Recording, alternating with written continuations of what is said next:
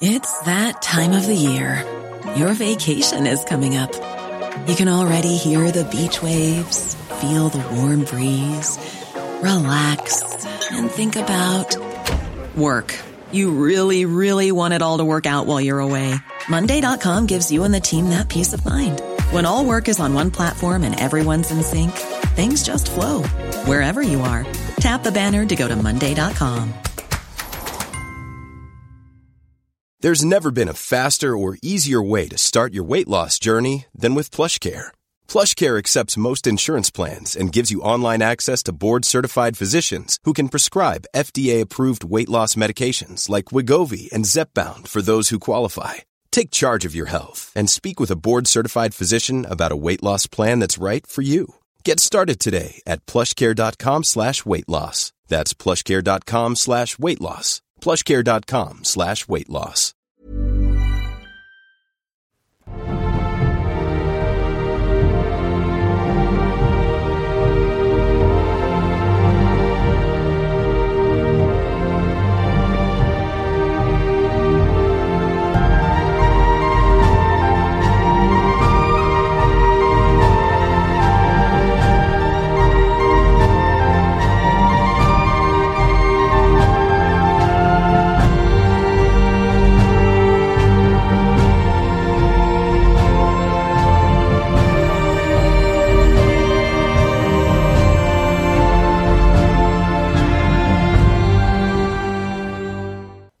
Hello, and welcome to The Other Half.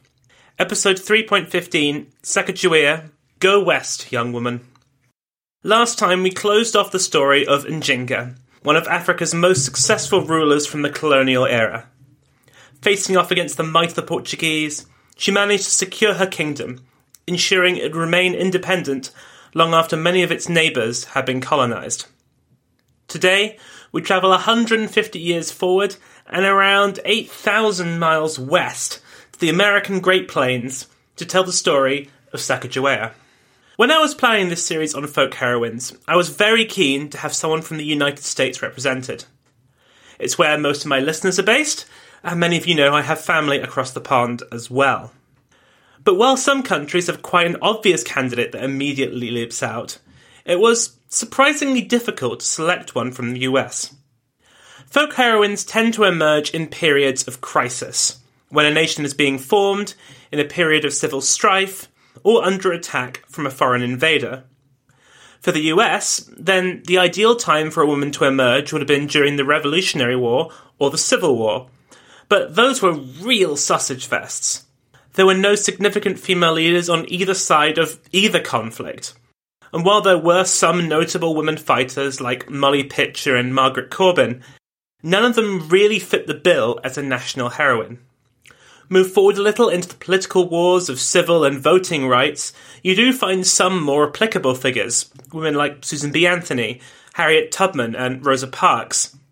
But they're potentially a little modern, and in any case, I'm saving them for a future series where they would be probably better suited. To me, a folk heroine needs to be at the heart of the forging of a nation and an identity, for better or for worse. She needs to be well known, and preferably have her story shrouded in myth and legend. And, most importantly, she needs to have done something special, or at least said to have done something special. For me, there is only one woman in US history that truly fits the bill, and that is Sacagawea.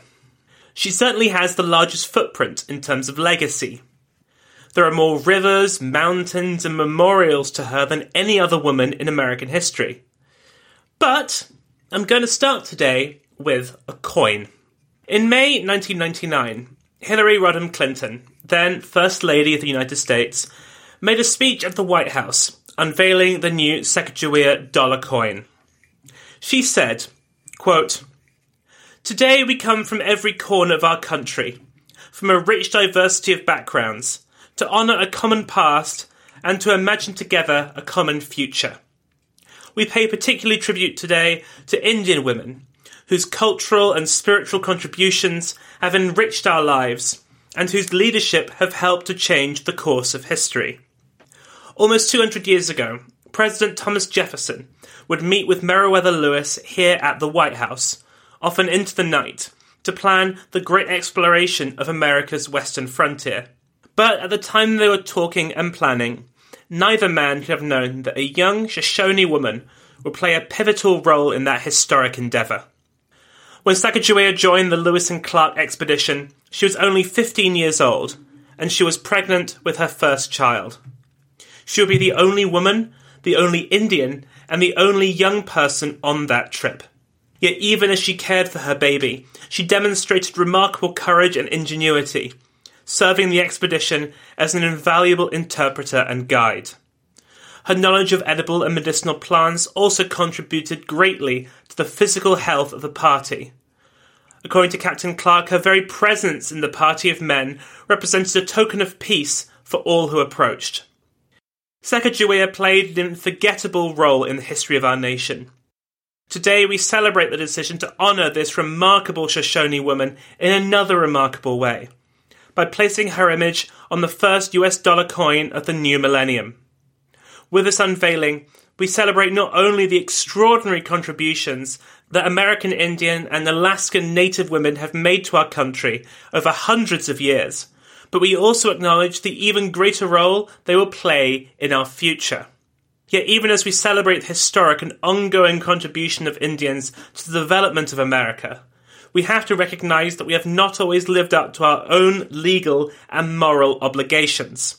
While some in Indian country have made remarkable progress, far too many remain stranded in a cycle of poverty, their dreams further diminished by poor health, inadequate employment opportunities, and dilapidated schools. Today, as we honour the past with this coin of Sacagawea and her baby, let us commit ourselves to a future where all children have the opportunity to be healthy, safe, and cared for, where all children have the opportunity to receive the quality education they need. And, as we build that common future, let us heed the words of that Iroquois oath of the peacemaker. You shall look and listen to the welfare of the whole people, and always have in view not only the present, but the coming generations of the unborn, of the future nation. That is our obligation, and, I hope, our commitment. This speech, delivered nearly 200 years after the Lewis and Clark expedition, is an excellent summary of what we will be talking about over the next couple of episodes. Sacagawea was a remarkable young woman who contributed much to the expedition's success.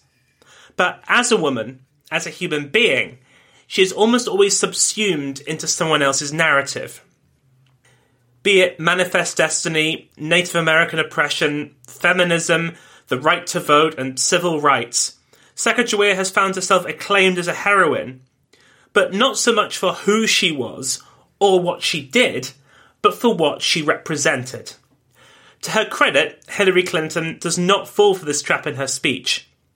But this has led to the legend of Sacagawea eclipsing the woman that she really was. The first issue that any study of Sacagawea has to contend with is that we have nothing written by her. Indeed, the vast majority of the surviving record of her comes from the pens of two companions on the expedition that made her famous, Meriwether Lewis and William Clark. You can tell their opinion of her importance by how they refer to her. They seldom use her name, instead referring to her in relation to her husband, Toussaint's wife and Charbonneau's woman, or her race, using often pejorative language. There were also journals written by other members of the expedition. Yes, there were other people. I don't know about you, but I always imagined it as being Lewis, Clark, Sacagawea, and some slimy French dude.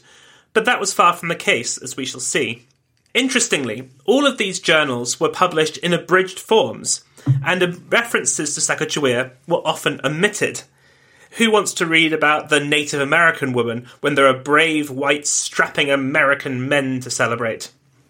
It wasn't until 100 years later that a complete edition of the journals was published by the brilliantly named Reuben Gold Thwaites.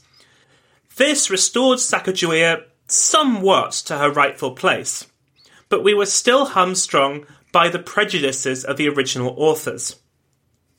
The other references to Sacagawea by people who knew her come from William Clark's personal papers and record books, including letters from her husband and other financial records. Everything else that has ever been written about her either comes from those sources or is pure conjecture.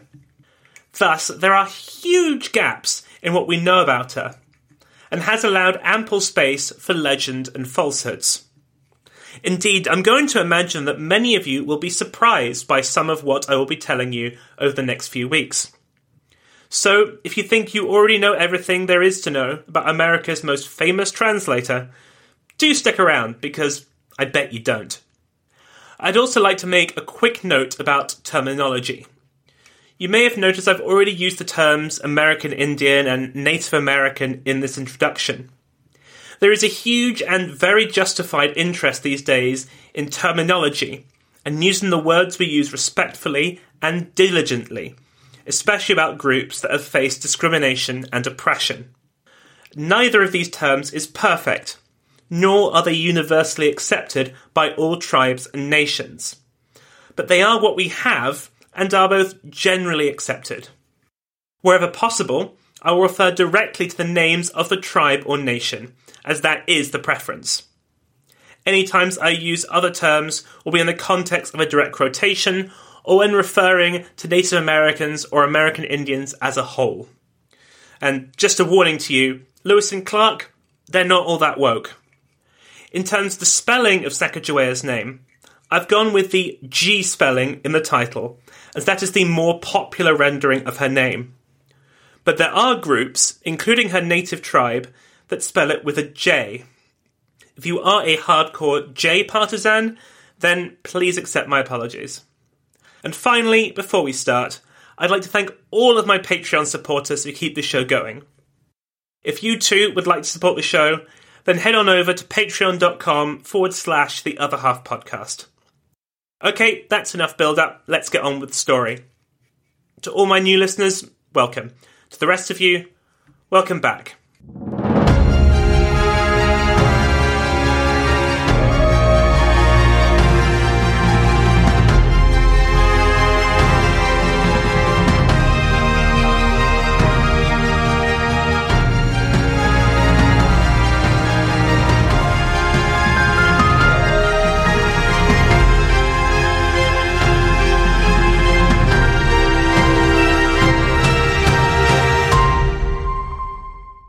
Sacagawea was born in May 1788 in the Lemhi River Valley in modern Idaho. She was a member of the Lemhi Shoshone or Salmon Eater tribe, named for the river's bounty, which was the mainstay of their diet. This river is now, imaginatively, called the Salmon River. We don't know anything about her upbringing until the age of 12, but we can assume it was that of a typical Shoshone girl. She would have grown up in a world of rivers and canyons, mountains and plains. Survival in this world was a family affair, with the men and boys doing the fishing and the women and girls doing the preparation and preserving.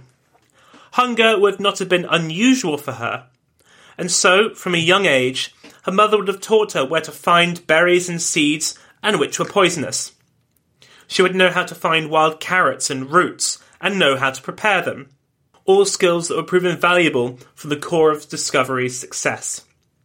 By night she would have gathered with her family around the fire to hear tales of Shoshone history, or listen in from her home, as her father and male relatives gossiped and gambled. There would have been feasting and dancing on special occasions, but mostly life revolved around the constant search for food. Like in all Indian tribes that I have come across, life of Shoshone women was far more equal than that in the contemporary United States or Europe. Their role in preparing the fish caught by the men and by gathering supplementary food was vital to the tribe's survival, not to mention building and maintaining their homes, making and maintaining clothes, and giving birth to the next generation. Without women, the tribe could not survive or continue on into the future, and Shoshone culture recognised this, giving them political rights to depose male leaders, something women wouldn't get in the United States until 1920. Although challenging, life would have been happy for Sacagawea. But in 1800, at the age of 12, her life underwent its first significant change, when the group she was with was attacked and captured by a group of Hidatsa, also sometimes known as Minatari, from the northern plains of North Dakota. Several men, women, and children were killed in the attack, which traumatized Sacagawea so much that, so far as we know, she never spoke about it in depth to anyone ever again. That said, once she arrived in the Hidatsa village, which is near the modern town of Washburn, life would not have been too bad for her. It's unclear exactly what her situation would have been, but most likely she would have been adopted by a Hidatsa family and lived as one of their daughters. As a 12-year-old, she was a couple of years away from marrying age, which would have made her a prize asset. They could get 2 years of work out of her, and then marry her off to their advantage. Hidatsa life was quite different from that of the Shoshone. Rather than relying on hunting, though buffalo did make up part of their diet, they were primarily farmers, subsisting on corn, beans, and squash. Farming was a female responsibility, meaning that, if anything, Sacagawea's role would have increased in importance in her new tribe. Daily life would have consisted of planting and maintaining crops, caring for her family's children, grinding corn, preparing meals, and cleaning.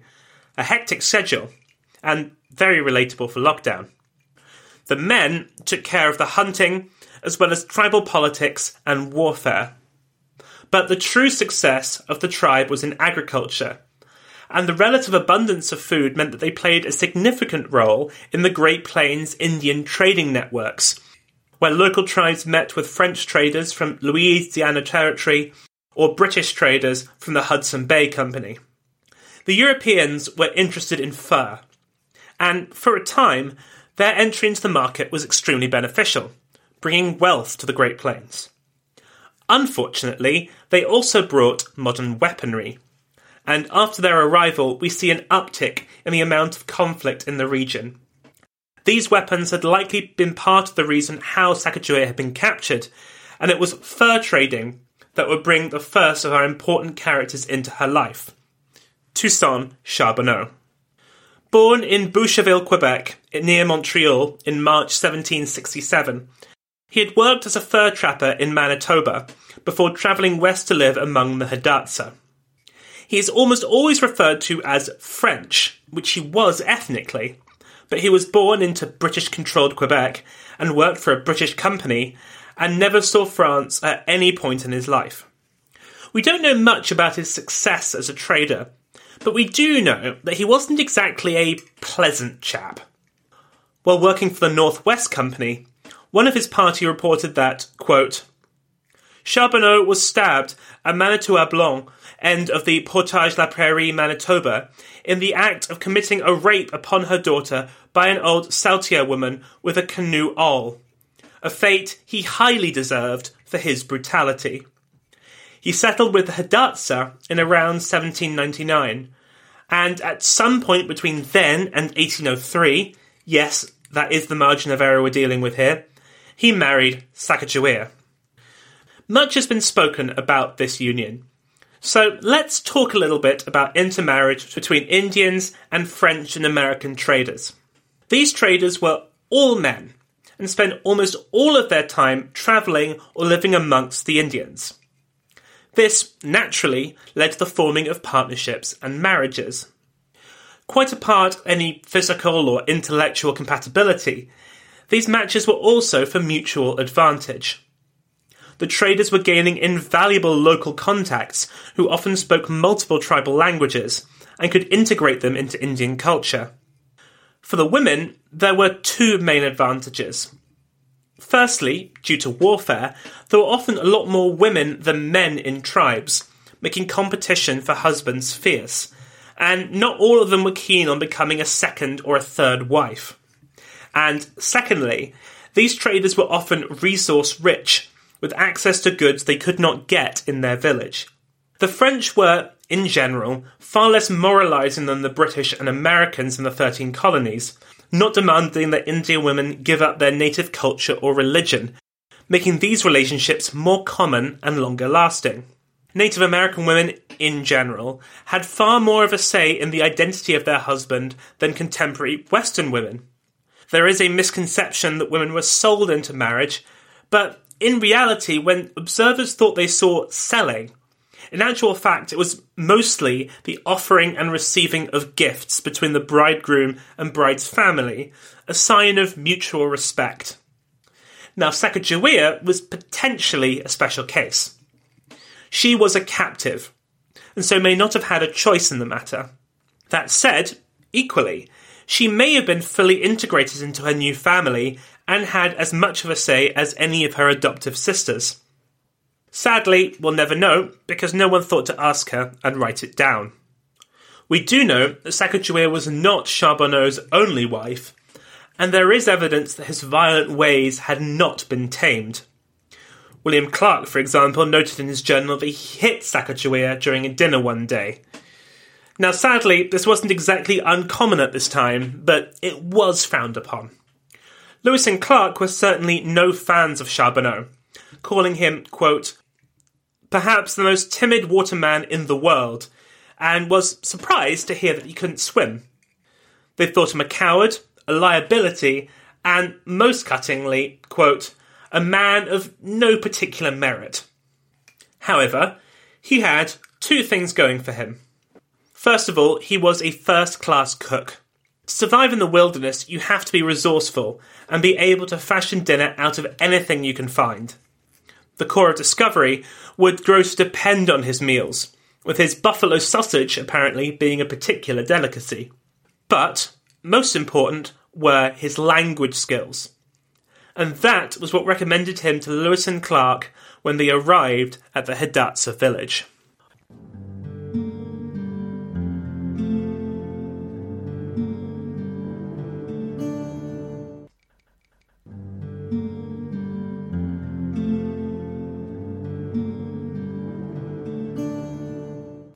President Thomas Jefferson had always been a bit of an imperialist.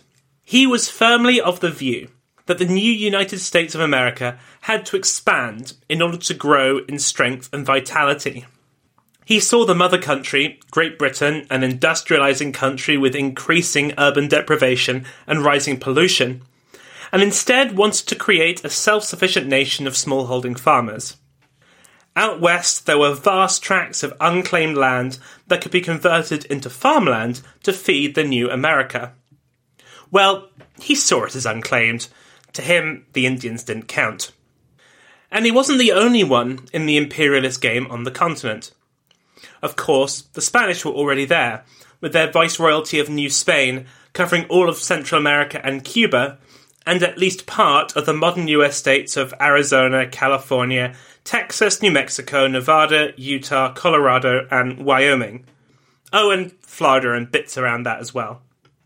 The French controlled the Louisiana Territory, a huge chunk of the middle of the North American continent, stretching between the modern states of Montana and Michigan to the north, moving south and east through eastern Wyoming, Kansas, and Oklahoma, to Alabama, Mississippi, and of course, Louisiana.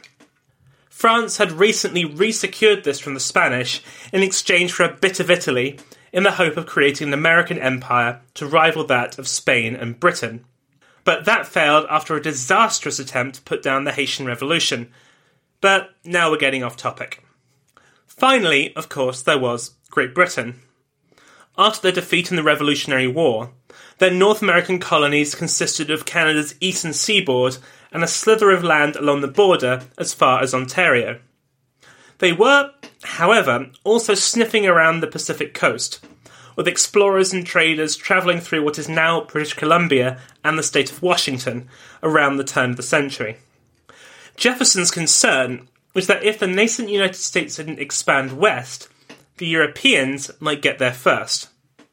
And then, of course, everyone's favourite Corsican dictator made Jefferson an offer he couldn't refuse. Napoleon had his hands full trying to, conquer Europe, and his overconfident army's humiliating defeat in Haiti persuaded him that his dreams of an American empire were just that, dreams. So, he offered to sell the Louisiana Territory to the United States for the princely sum of $15 million, or around $18 a square mile. Today, that equates to around $300 million, or $375 per square mile. Now, this sounds like an amazing fact was that it wasn't Napoleon's land to sell. Europeans had only colonised a tiny fraction of the Louisiana Territory, and their claim to the rest was based on "we got there first" diplomacy. The land actually belonged to the people who had been there all along, the various Native American tribes that had made their home there long before the French came and named it Louisiana. But, as I said, Jefferson didn't really care about them. The concept of manifest destiny, or American imperialism, with good branding, as I like to call it, hadn't yet been codified, and the term wouldn't be coined for another few decades. But this is where it all started. But holding the title to the land wasn't enough. America needed to kick the tires of its new territory, to strike out into the unknown and find out exactly what they had bought. There had been no significant surveys of the American interior, and while traders and Indians had great knowledge, none of this had been documented and drawn into maps.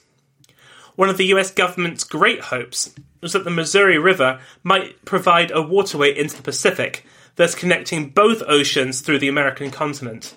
A great boon for trade. So, an expedition was required, and it would have 2 leaders. The first of these was a Virginian, a neighbour of Jefferson's, called Meriwether Lewis. Born in 1774, he was the son of a Revolutionary War hero, and had followed his dad into the army, reaching the rank of captain, before becoming Jefferson's personal secretary. The two got talking over drinks, and one thing led to another, and so Captain Lewis was given command of the Corps. Perhaps realising he was a wee bit in over his head, Lewis wanted a co-leader, and tapped a Kentuckian named William Clark. 4 years older than Lewis, Clark was also a captain in the army, and was renowned as an excellent navigator and cartographer. Over the course of the next year, Lewis and Clark appointed 29 men, all soldiers with hunting backgrounds, barring one slave called York, and a dog, Seaman, Lewis's Newfoundland Terrier, to the expedition. They gave it the pithy name of the Corps of Volunteers on an Expedition of Northwestern Discovery, or Covo ex Norwedisco, in modern government speak. This is what all the members called it in their journals up until 1807, when one of their number published his account calling it the Corps of Discovery, which is what we call it today. Jefferson's specific instructions to the Corps were to, quote, explore the Missouri River and such principal stream of it as, by its course and communication with the waters of the Pacific Ocean, whether the Columbia, Oregon, Colorado, or any other river, may offer the most direct and practical water communication across this continent for the purpose of commerce. To help them on their way, they were equipped with a water barge, or keelboat, and 2 pirogues, a kind of large rowing boat, and of course a bag full of silver medals, with Jefferson's face on them, to present to any Indian tribes they encountered on the way as a message of friendship and peace. Less friendly and peaceful was the arsenal of rifles they also had with them for protection, not to mention knives and other protective equipment. They set off from St. Charles, now a northern suburb of St. Louis, in May 1804, and began their long journey up the Missouri River. Their journey went well, apart from one of their number, whose appendix burst, and by October they had reached the place marked out for their winter camp, some land just outside Sacagawea's village. Now, what would she have made of this ragtag bunch of Americans who just rocked up? Well, she probably would have thought they were naive fools with a death wish. For all of their preparations, the Corps didn't seem to know much about Native American culture, demonstrated by how they tried to ingratiate themselves with the Hidatsa. Basically, Lewis and Clark wanted to forge an alliance between them and their neighbours and the United States, hoping that would lead to better trading and military links with them, and not with the British and their Sioux allies to the west. Other than their peace medals, their way of doing it was to offer to fight the Sioux. The Hidatsa had to gently explain to them that they were about to wander into Sioux territory, and so pissing them off wasn't probably the best plan. But, other than that, they seem to have made an excellent impression. And the winter they spent there was a very happy and successful one. While there, Lewis and Clark put their heads together and decided that they needed a full-time interpreter to join the expedition. So far, they had made do with a series of temporary interpreters to help them with their dealings with the various tribes along the way. But, for whatever reason, now they wanted someone permanent who would accompany them for the rest of the expedition. Charbonneau offered his services, along with 2 of his wives. Lewis and Clark agreed, but on the condition that he only bring 1 of the wives. Now, we don't know anything about this other woman, but the fact that Charbonneau chose Sacagawea is a bit odd. Why? Because she was heavily pregnant and would give birth to her son, Jean-Baptiste, before they left the following spring. Now, I'm no paediatrician, but traipsing through the wilderness with a bunch of dudes doesn't seem the ideal environment for a newborn. It has been suggested that maybe Sacagawea was chosen because they will be going through territory controlled by members of her family, and that relationship might be useful to them. She certainly spoke some of the languages in the regions into which they'd be traversing. But I like to think there was something more to it than just that. I think they saw something in her. Something hardy, something tough. She would turn out to be a smart, resourceful, and quick-thinking member of the expedition, and an inspired choice. That said, there was very little actually written of her around the time. In one journal entry, a sergeant wrote the following. And just to note, squaw is an offensive term for a Native American woman, and Snake Nation was a catch-all name for all the northern Paiute, Bannock, and Shoshone tribes. Quote, "The Frenchman squaw came to our camp, who belonged to the Snake Nation. She came with our interpreter's wife, and brought with them 4 buffalo robes, and I gave them to our officers." It's not certain that one of those women was Sacagawea, but the reference to Snake Nation means it likely was her. Clark made a couple of references to her when discussing their negotiations with Charbonneau, but apart from that, nothing. It's very frustrating that we have such an incomplete picture. But then, again, as you know, that's my favourite kind of history. Where's the fun in it when you have all the facts? Whatever their reason for taking her was, Charbonneau persuaded them that Sacagawea was the right wife for the job. And potentially, she had a hand in it too. This wasn't her village. These weren't her people. She had been snatched from her real home, carted off as a captive, and married off to some foreigner, likely without much say in the matter. This was a chance to have an adventure, to strike out on her own. For a teenage girl like Sacagawea, that must have been an awfully alluring prospect. And so, on the 7th of April 1805, she carried her newborn baby on her back in a cradleboard, like the other mothers in the tribe had taught her to. She brought food, baby clothes, and a blanket for her son, and that was basically it. That's all they needed to survive in the wild. She and her husband got on board a boat and set off up the Missouri River with the Corps of Discovery, ready to enter legend. And that's it for this week. I'll be back in 2 weeks to see what Sacagawea and the Corps of Discovery got up to in the West.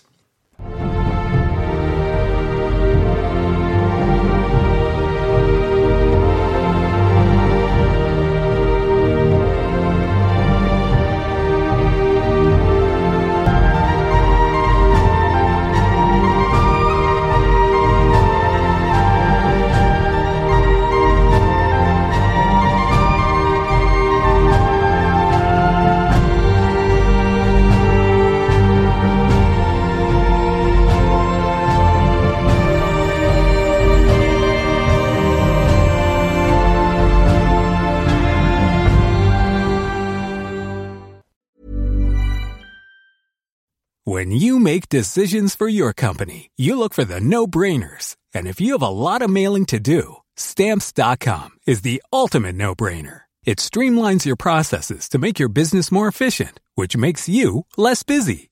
Mail checks, invoices, legal documents, and everything you need to keep your business running with Stamps.com. Seamlessly connect with every major marketplace and shopping cart. Schedule package pickups and see your cheapest and fastest shipping options from different carriers, with rates up to 89% off USPS and UPS rates. And with the Stamps.com mobile app, you can take care of mailing and shipping wherever you are. Make the same no-brainer decision as over 1 million other businesses with Stamps.com. Sign up with code PROGRAM for a 4-week trial, plus free postage and a free digital scale. No long-term commitments or contracts. That's Stamps.com. Code PROGRAM.